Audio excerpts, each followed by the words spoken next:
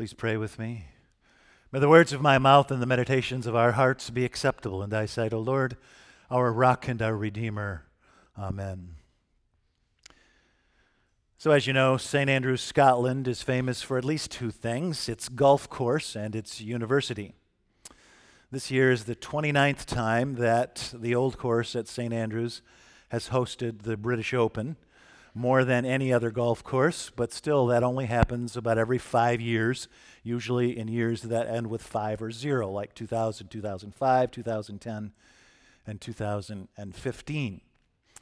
So I conceived this Cloister Walk sermon series over a year ago, so I want you to notice the meticulous and intricate planning I had to do to preach about St. Andrews the same day they're playing golf there. Actually, that's not true. This was a complete accident. But I just want you to know that if you live a righteous life, God will take care of you in small ways like that. Games where grown men in short pants use sticks to hit balls at targets are almost as old as the human race, but golf as we know it was probably invented in Scotland and possibly at St. Andrews. So if St. Andrews is not necessarily the birthplace of golf, it is at least the home of golf. They've been playing golf at St. Andrews since the early 15th century, and from the beginning, Scotsmen were so obsessed with golf that in 1457, King James II banned golf because his soldiers were playing so much of it that they'd abandoned their archery practice. So James's soldiers could hit a goose feather ball 300 yards with a stick, but they couldn't hit the broadside of a barn with an arrow from 15 feet. Thankfully, in 1502, James IV, an avid golfer, reinstated the game, and it's been with the Scots ever since. I'm going somewhere with this, by the way. Not very far, but somewhere. As you've noticed this weekend, the old course at St. Andrews is famous for hurricane-force winds, sideways rain, merciless rough, and inescapable bunkers. The 13th hole has bunkers aptly named the coffins because they're in the middle of the fairway, right where you want to land your ball to have a good shot at the green, but if you land there, you will be dead. That's the 13th hole. You go from there to the 14th where there is a bunker called hell. First you die on the 13th, then you go to hell on the 14th. In the 2000 Open, Jack Nicklaus, who was good enough, by the way, to win 18 major championships, ended up with a quintuple bogey on 14.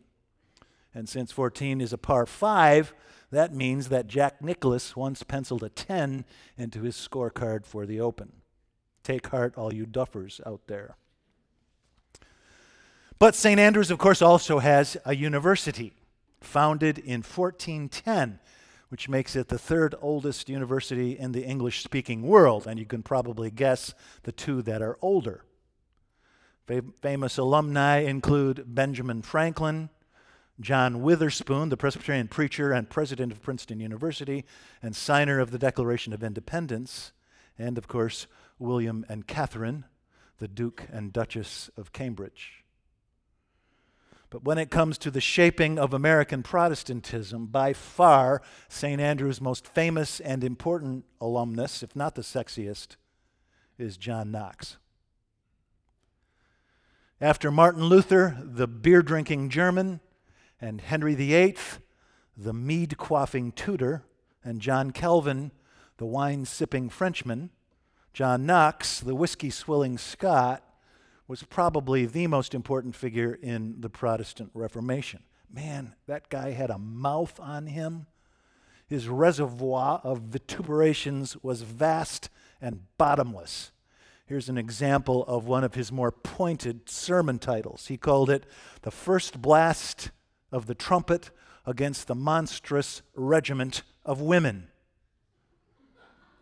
The monstrous women being not, of course, the entire feminine race, but the female French royals, among them Mary Queen of Scots, who tried to turn his manly, macho homeland of Scottish lairds in kilts, plaids, and war paint into a French-speaking, Burgundy-sipping, escargot-eating, knee-socks and brocade-wearing Roman Catholic province of the king at Versailles.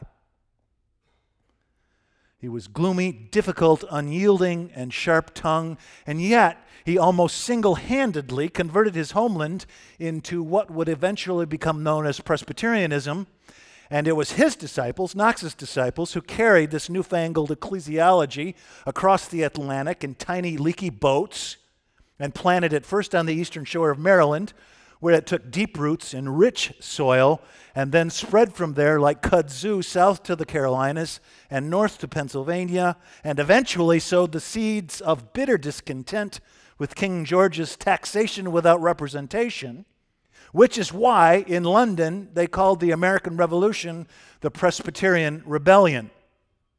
More than half of George Washington's soldiers were Presbyterians, and when Cornwallis surrendered at Yorktown, every colonel in the colonial army but one was a Presbyterian elder. That's the legacy of John Knox. The Presbyterian contribution to philosophy and politics, a towering distrust of centralized authority, a suspicion of kings and queens and bishops, this intense egalitarianism that finally leads to the thought that all human beings are created equal and are endowed by their Creator with certain unalienable rights, among these life, liberty, and the pursuit of happiness, and that to secure these rights, governments are instituted among people, deriving their just powers from the consent of the governed. Okay, sure, Jefferson was an Episcopalian, but he was thinking like a Presbyterian when he wrote those words.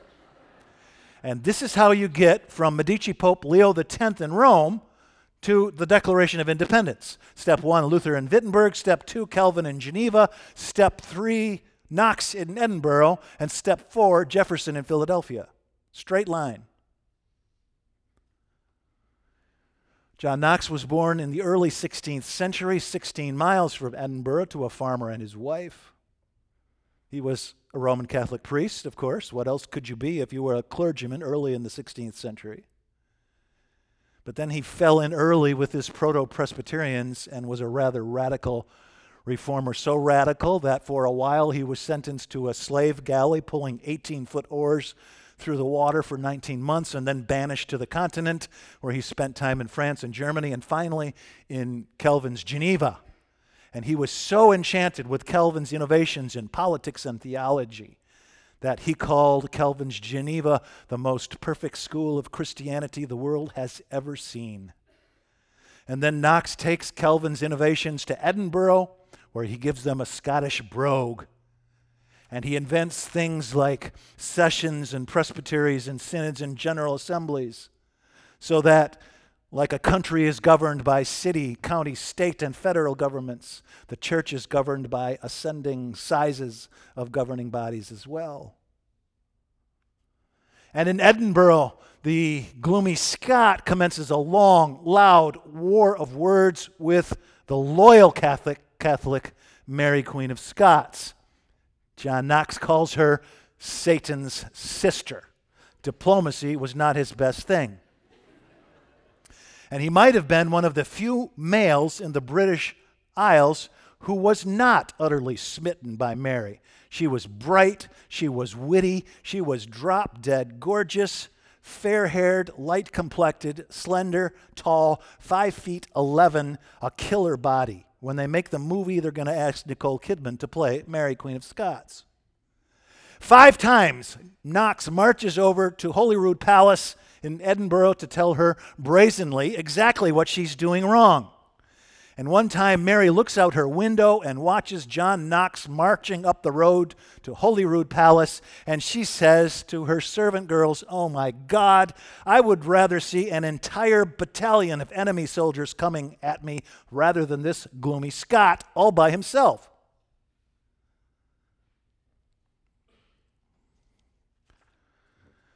And so he comes up with this representative form of church government, this Republican form of church government. No bishops, ever. Bishops mean kings, and those are bad. So we make all of our decisions together, because though we are deeply flawed human beings, we can make better decisions together than someone can for us who is ruling over us. And so do you hear the first faint whispers, the early hints and guesses at American democracy 200 years before it's born? And when he dies at the age of 55 in 1572, a friend at his grave says, "Here lieth one who in his life never feared the face of any man." That's not a bad epitaph. Never feared the face of any man or woman, even if she's Mary, Queen of Scots. So as near as I can tell, the Scots are known for 5 things: whiskey, golf, bagpipes, haggis, and Presbyterians. What a dubious legacy. Luther drank good German beer and Calvin a smooth French Burgundy, but only the Scots would give us a muscular brew that burns all the way down. Can you believe that some people play golf for fun? I just never got it. I mean, either you're chosen, you're predestined to golf, or you're not. I wasn't, my son was. One day he sees me loading my golf clubs into the car. I play golf at Jay and Sally Stanley's golf course in Michigan. And he says, "Can I come?" And so I load him into my electric cart and we play 9 holes of golf, and he's mesmerized by everything I'm doing, even though I'm not doing it very well. And then a little while later, he watches me pile my golf clubs into the car once again, and he says, "Dad, can I be your caddy?" He's 5 years old. I look him up and down. I said, "Michael, you're like 3'9". I don't think you can carry my clubs." And he says, "We'll take a cart." You know, I am skeptically again. I said, "Well, okay, that means you're going to have to keep my scorecard." He says, "I can do that." And then I look at him again and I say, "Well, okay, Michael, how much is 9 plus 8 plus 7? He thinks about this for a minute and he says, 5. I said, "Okay, let's go." Whiskey, golf, bagpipes, haggis, and Presbyterians. Still, there's something beautiful about this St. Andrew's legacy. Here lieth one who in his life never feared the face of man. Because John Knox feared Jesus and Jesus alone. Jesus was his king. And he would have loved those words of St. Paul in his letter to the Colossians. Jesus is the image of the invisible God, the firstborn of all creation. For in him all things in heaven and on earth were created, things invisible and visible, all thrones, dominions, principalities, and powers, all things created through him and for him. And John Knox would have lived by those acclamations, preaching his biting sermons among the towering kings and queens of Europe: Mary in Scotland, Elizabeth in England, Charles in France, and Philip in Spain, and William in Holland. And he would have remembered that Paul acclaimed this rustic carpenter from Nazareth with such grandiosities within earshot of Emperor Nero, the most powerful man in the world. When Christ is king in your life, you no longer kneel before puny princes, pygmy principalities, or paltry powers. All thrones, all dominions, all powers and principalities are unseated.